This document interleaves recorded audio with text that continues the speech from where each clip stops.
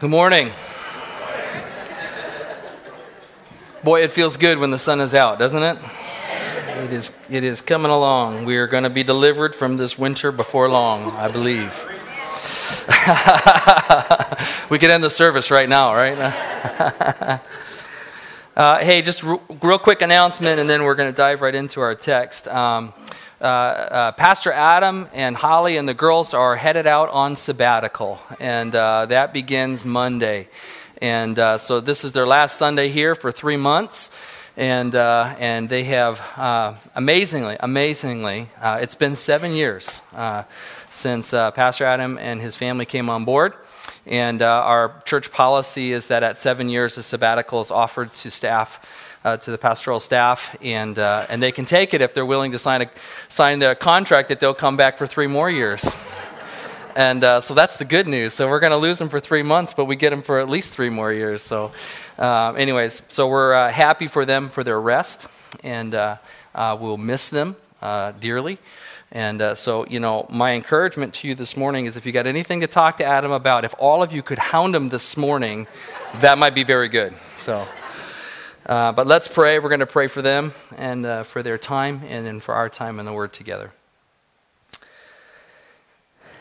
Our Father, we do thank you for faithful servants. Thank you for Pastor Adam and Holly and the girls, for all that they mean to us as a church family, for the ways they encourage and lead and teach, the ways that they relate to people here. Thank you for their compassion for the lost. Thank you for their passion for the truth. And we do ask, Lord, that this season that this sabbatical would be a time of rest and refreshment, that they would be invigorated for years of ministry to come. We ask for your protection for us as a church while they're gone, that things would not fall between the cracks, that we would have grace for one another as a significant leader of ours is stepping out for a season.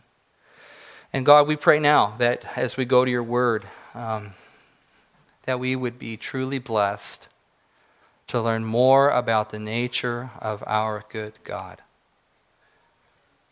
That it would not just be abstract truth, but truth that produces change and transformation in our lives, and lets us know how fortunate and blessed we really are to be in the position that we are as family of God. So teach us, Holy Spirit, from your word, and drive the truths deep down into our heart. We pray in Jesus' name. Amen. If you'd open your Bibles to Matthew 9, we're going to pick up in verse 35, and then we're going to go into about halfway through chapter 10. One of the primary features of the Gospel of Matthew, as we've been kind of plodding through this in our series about King Jesus, one of the primary features of the Gospel of Matthew is that it is arranged around 5 discourses of Jesus, or 5 sermons of Jesus, if you will. And it's one of the unique contributions of Matthew, really, to the Scriptures, that it contains more, really, of the teaching of Jesus than any other book.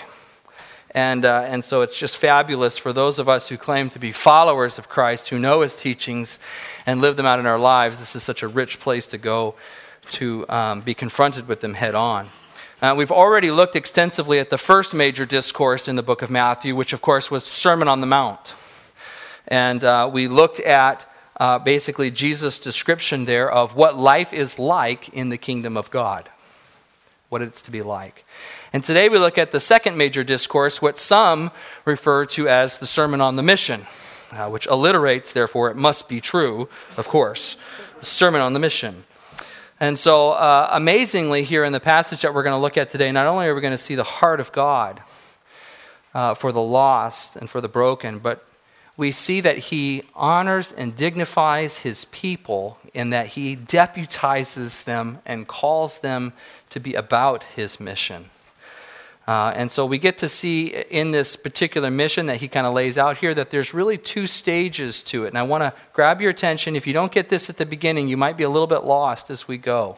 But as we look at this passage this morning, there are really 2 parts or 2 stages of mission. Now, some of it is directly applicable for us, and some of it is not. So isn't that a funny way for the preacher to begin the sermon, you know? I have a passage for you today, and some of it is not applicable to you hardly at all. Okay? So I'll just kind of get your mind thinking there just a little bit. The first stage that we're going to look at here as Jesus begins to lay out his mission and deputize people along to be a part of it is that he commissions uniquely the 12 apostles initially to go out to the lost sheep of the house of Israel. And so there is an immediacy and an urgency of mission and ministry that is given specifically to them. And so some of what is given to them is not given to us to do. The second stage we'll see, which kind of starts more or less in verse 16 of chapter 10, we'll see some of the kind of universal truths, the principles of being a part of God's mission that is more applicable to us as God's people go out and take the gospel to the Gentiles, to the broader world, to the non-Jewish world. So today, again, we're going to be looking at chapter 9, 35 through 10:15. And we're going to see the commissioning that was given explicitly to the apostles for a specific season of time. So look with me at verse 35. Matthew 9:35. Jesus went through all the towns and villages, teaching in their synagogues, proclaiming the good news of the kingdom and healing every disease and sickness. When he saw the crowds, he had compassion on them because they were harassed and helpless, like sheep without a shepherd. Then he said to his disciples, "The harvest is plentiful, but the workers are few. Ask the Lord of the harvest, therefore, to send out workers into his harvest field." And so the first thing we're going to pick up on is this, that we really get a chance, a privilege to see the heart of Jesus for the ministry that is in front of him, for the mission. And what we find is that Jesus that he went to the lost and the broken. Last week, Pastor Mark preached for me while we were taking some time on vacation, and one of the passages that he went through shows how Jesus goes to the lost, where he says in Matthew 9:12, "It's not the healthy who need a doctor, but the sick." And later on, "I have come not to call the righteous, but sinners to repentance." And so what stands out to me from the passage we're looking at today, along with the passage that Mark looked at last week, is this continuing initiative of Jesus to come to the broken and to the needy. And let me try to put it in a little bit of perspective. Jesus is the eternal Son of God, the second member of the Trinity, who lived in perfect unity, in perfect communion, in perfect harmony with the triune God for eternity past. Each person of the triune Godhead delighting in one another, rejoicing in their very community and in their harmony together, needing nothing. And yet God concerned himself with us. Out of this perfect community, he sees the needs of his children, and he concerns himself with us. We all know how difficult it is to leave comfort, okay? At our house, on a crisp winter day, which is most of the year, if we're honest about it, I love to sit in, I have a particular chair that sits in front of a particular window, and on the sill is where I put my coffee, and I have the books that I'm cruising through, and I have a wood stove right next to it. And the dog even lays right about there at my feet. And so it feels like my little spot.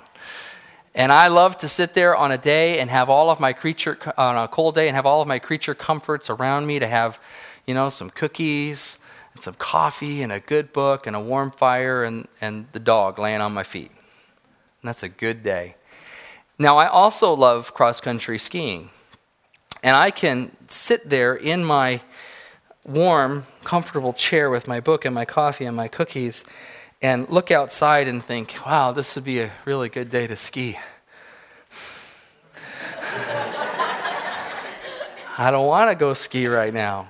It's hard to separate ourselves from that warmth, that position of rest and comfort with all of my favorite things around me. I don't want to go out into the elements and begin the work. And, once you're out there, it's all good, right? It's the getting from where you are to the other place that's difficult and crossing that threshold because the law of inertia is at work. A body at rest wants to stay at rest.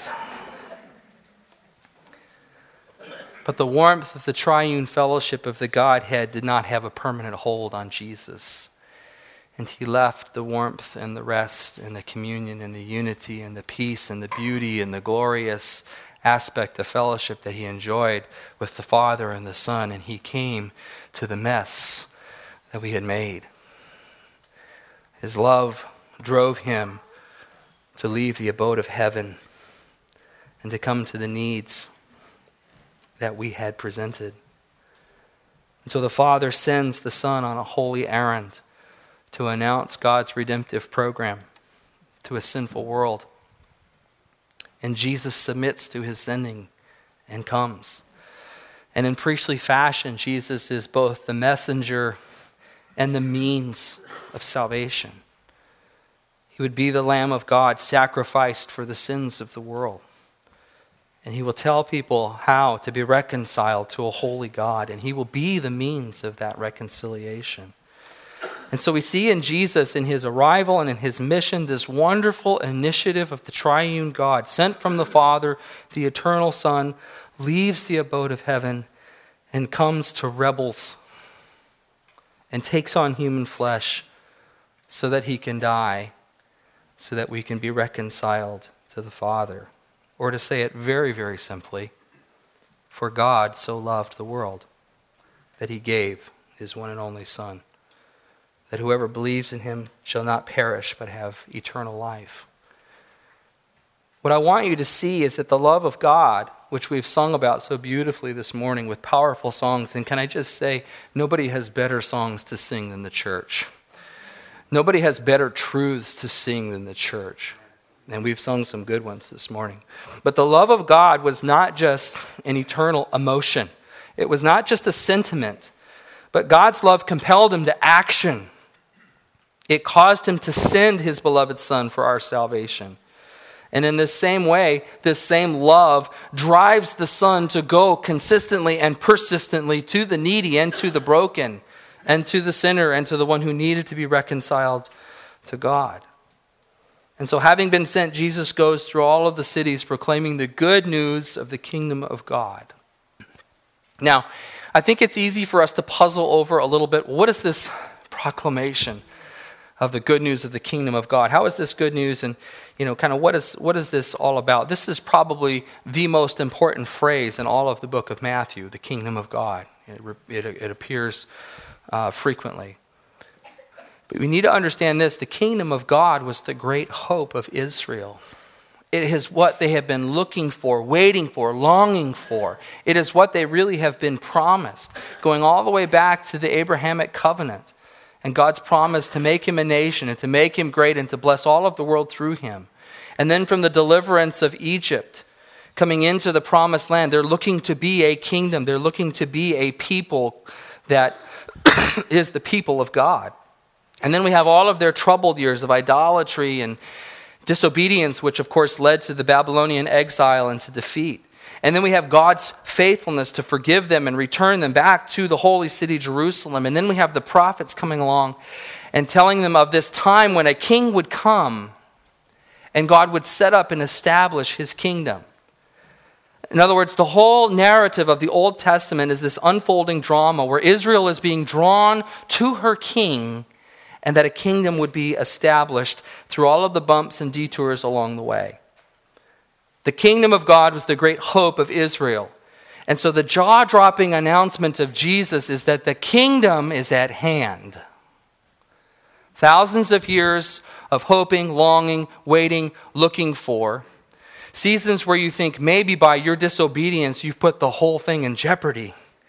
And now Jesus arrives on the scene to announce that the kingdom of God is at hand. That's a big word. And so you can imagine for Israel, with this pretty big claim, you can imagine the skeptics and the contrarians kind of looking at Jesus with a wry smile saying, prove it. Prove it. And so his message is accompanied with signs and with healing and with helping those who had disease. And these signs accompany him, especially as he goes to the Jewish community, because they're looking for Messiah, but Messiah needs to be confirmed to them in some way.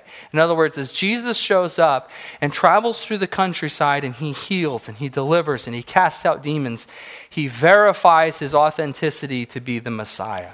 In other words, he's not just any messianic candidate. Others had come before, I'm the Messiah. But Jesus has credibility because of what he performs. And so a part of this healing that we see here, it's for two reasons. One, to authenticate his message. But secondly, his healing also shows us the heart of God. That God's heart is really restorative. That he really wants us to be made whole. That our brokenness in any way, physical, disease, emotional, spiritual, any kind of brokenness grieves the heart of God. And he desires to restore that which is broken and to make all things as they should be. And so one of the real beautiful things that we see in Jesus and his ministry traveling throughout the countryside, healing and casting out demons, is that we see that the heart of God really is for human flourishing. He really wants what is good for us. And so the good news of the kingdom of God, it's not just theological, but it's deeply personal. It's that God really, truly loves us, loves you. Insert name here. He really knows you and really loves you, and he really wants to see human flourishing and wholeness and goodness. And this reality really comes through in the next verse, in verse 36 here, where it says that when he saw the crowds, he had compassion on them. If you're the kind that underlines in your Bible, I would encourage you to underline that word so that you might think deeply about it and even do a little bit of a word study on it here, which I'll equip you for in just a minute. He had compassion on them because they were harassed and helpless like sheep without a shepherd. In other words, not only did they not have a kingdom, not only did they not have their king, but we learned that they didn't even have good under-shepherds. Those that God had entrusted, the religious leaders and the priests and whatnot, weren't even taking good care of those that they had been entrusted with. And the absence of godly leadership had left them very vulnerable and had left them in a state where they were routinely being taken advantage of. And seeing this evokes in Jesus compassion. Jesus had compassion on the crowds. The word here, compassion, is one of the great words in the New Testament. In this particular form as it's used, where it says that he had compassion, it's splongnadzid. Oh, see, it's tough to say here. Splonknidzimai. I'm still not saying it wrong. Splonknidzomai. I can't do it. That's how good the word is. But it means to be moved to the bowels, which is a little bit blushing. It means, I think Eugene Peterson has done a good job of rendering it in the message. And he says, it broke his heart. It's a gut reaction. It's when you see something that bothers you to the extent that you almost feel a physical pain in the center of your person. And that's the word here. Jesus had compassion on the crowds. It's not like, oh, he was kind of irritated, or he had hoped for a little bit more, or he was slightly disappointed in the religious leaders. He had compassion on them. His heart broke. He was moved to his core.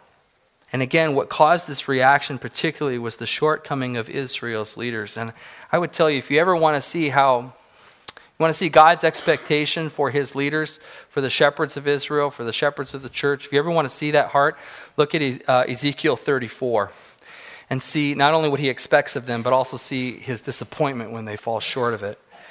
But this failure, this abandonment of Israel's leaders was actually prophesied. It was predicted.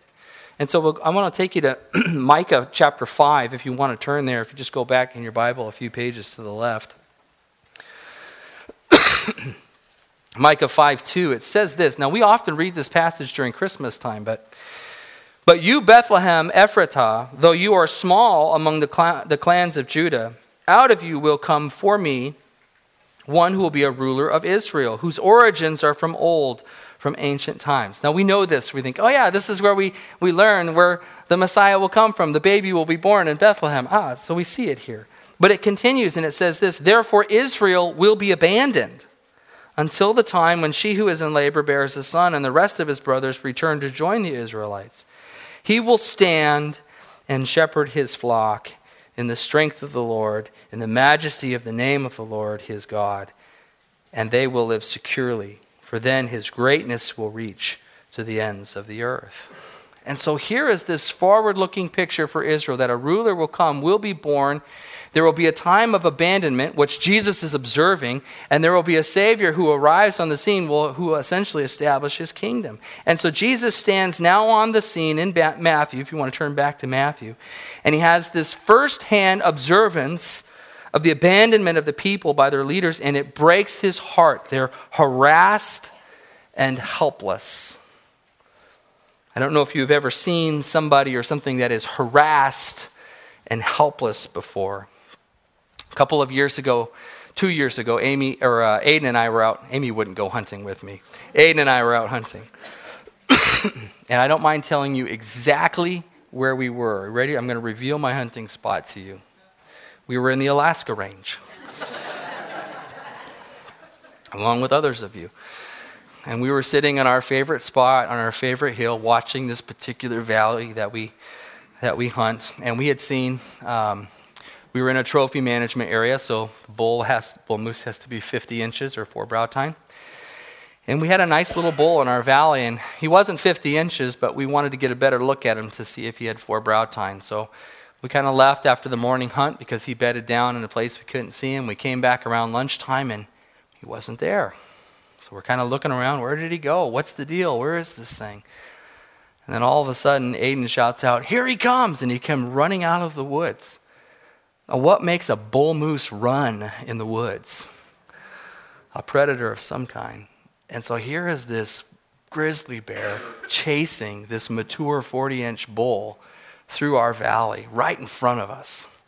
So we're sitting here on the hillside watching all this, and this bull moose just comes running across with the bear right on its tail, and you can hear it.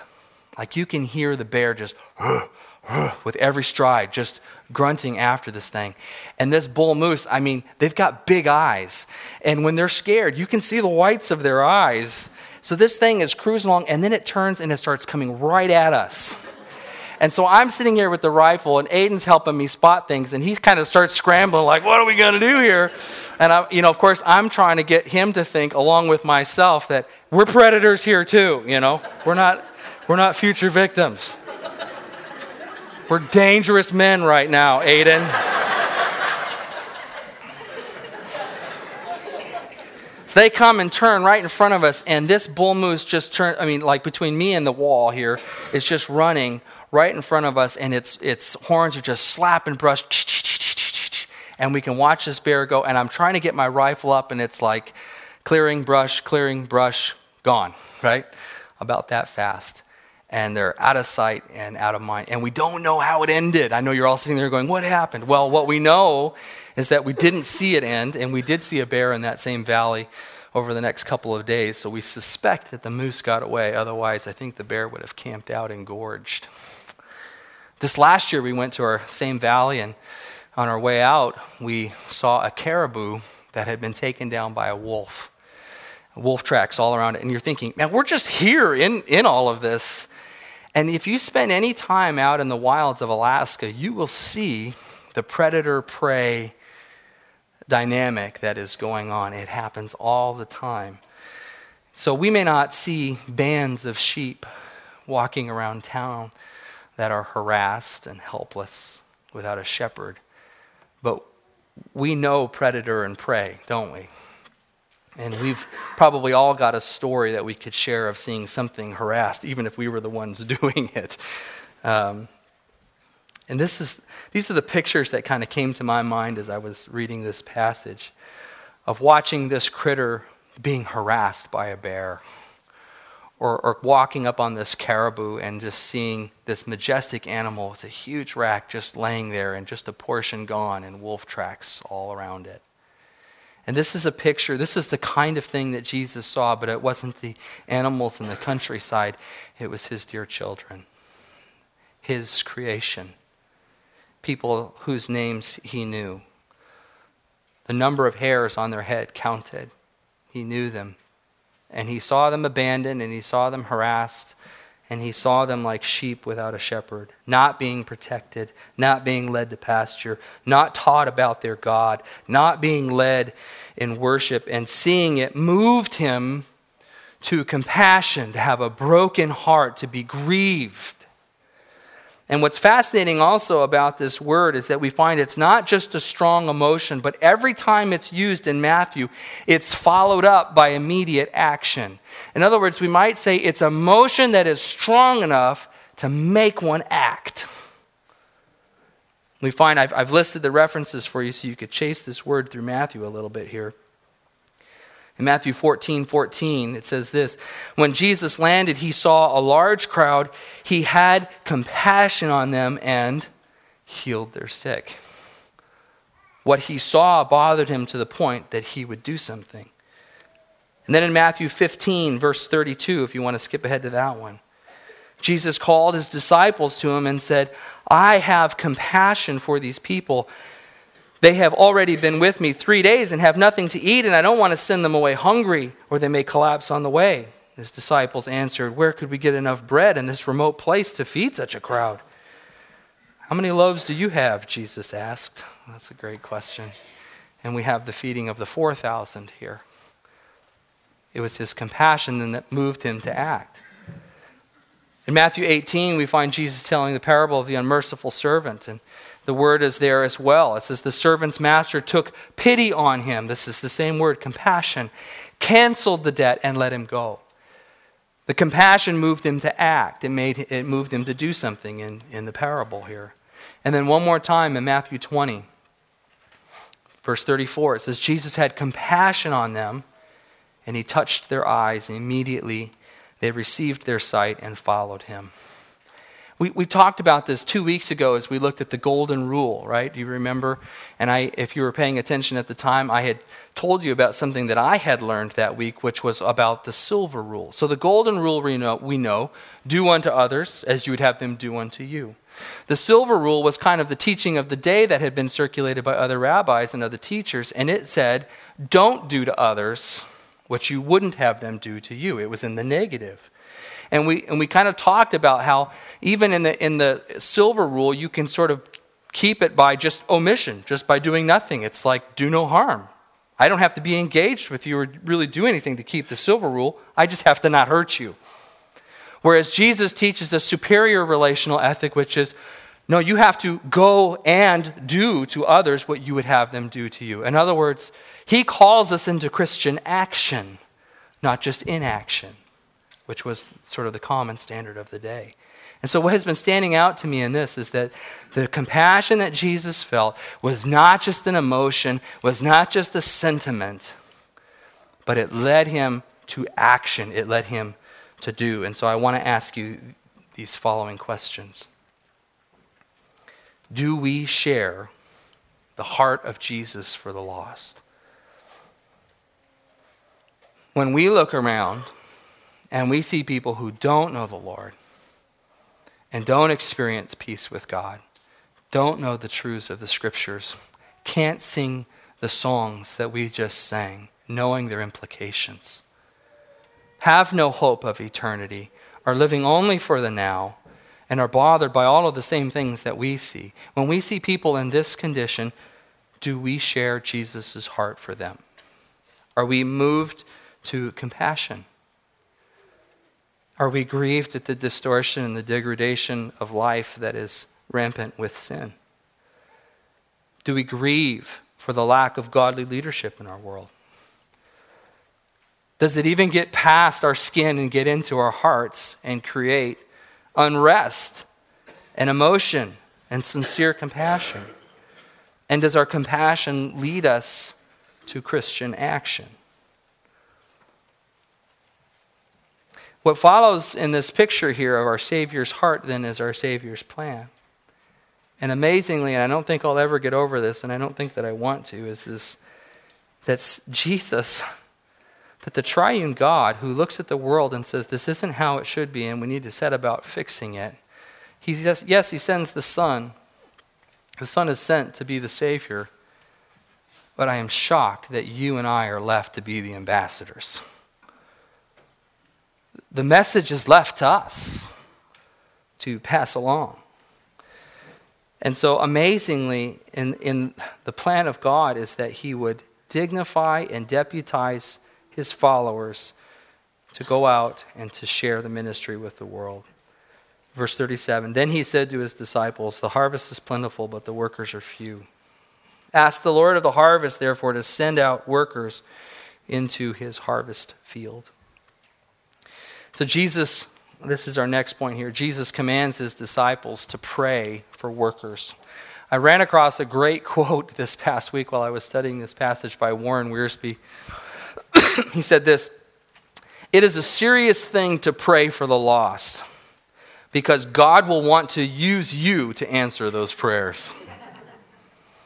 I thought that was excellent. You know, I think C.S. Lewis is well known for his quote on prayer, right? That prayer doesn't change God, but it changes us.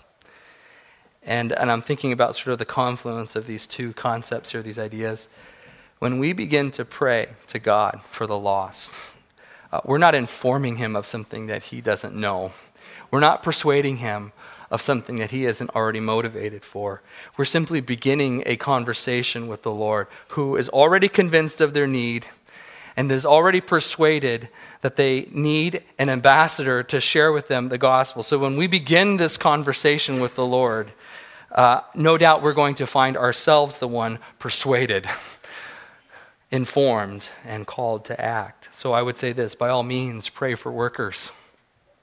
But don't be surprised when you find out from the Lord that it's you. And so really in this opening section here, what we learn about really is God's heart for the lost. And so I want to just pastorally punch you in the arm for a little bit here, okay? Do you share God's heart for the lost? Does it break your heart? Do we have this gut level reaction that really longs for their salvation? Does that longing compel us to actually do something, some kind of action, as it did the Father when he sent the Son, and as it did the Son when he went to the lost and needy? And here's maybe, I guess, the punch in the arm that I want to throw out there, and that's this. I find few Christians today whose hearts are moved to compassion. More and more what I find are Christians whose hearts are permeated by irritation. Just frustrated with the world as it is. Just disappointed in the decisions that other people make. Maybe just grossed out by their sin. Maybe just angry at their values. Disgusted by their choices. Withdrawn from interaction. Removed from relationship. Or even behaving smugly because we got it and you don't. And this is oftentimes sort of the tenor that I find in Christians today. But our God, who alone is holy, had compassion for the lost. And it moved him to act in sending the Son. And it moved him to act in going to serve those who were sick and needy. And it moved him to authorize ambassadors who would then go and be his servants. I'm going to stop right here this morning. I had planned to go further, but I don't want to rush it. And so we're going to stop here, and next week we're going to come back and we're going to look at Jesus initially sending out the apostles, and then his commission that begins to move on to sending us out to the larger Gentile population.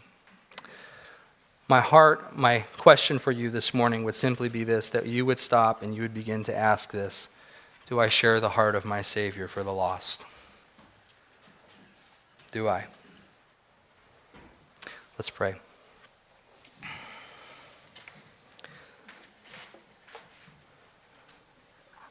Father, I think it's easy for us at times, if I'm honest, that we, the church, would maintain some sort of us-them perspective of the world. That we're in the kingdom and others are not. I pray, Lord, that we would be moved to compassion as you were when you sent your Son. That you would give in such costly fashion. Your beloved Son you would send away from the beautiful communion of the triune Godhead and the comforts of heaven. That you would send him to this world, that you would allow him to take on human flesh, that you would allow him to be treated as he was, that you would allow him to then die for rebels. So we see your compassion, Father, and we see the compassion in the Son, that he would submit to you, that he would obey, and that he would set about those things. We're amazed, Lord, that you would dignify and deputize us and call us to be your ambassadors and call us into this mission field. So I ask, Lord, that you would right now, this moment, work on our hearts, that we would share your compassion, that we would feel it in our guts, that our hearts would break, that we would long for the flourishing of our fellow man. So move in us, we pray, in Jesus' name. Amen.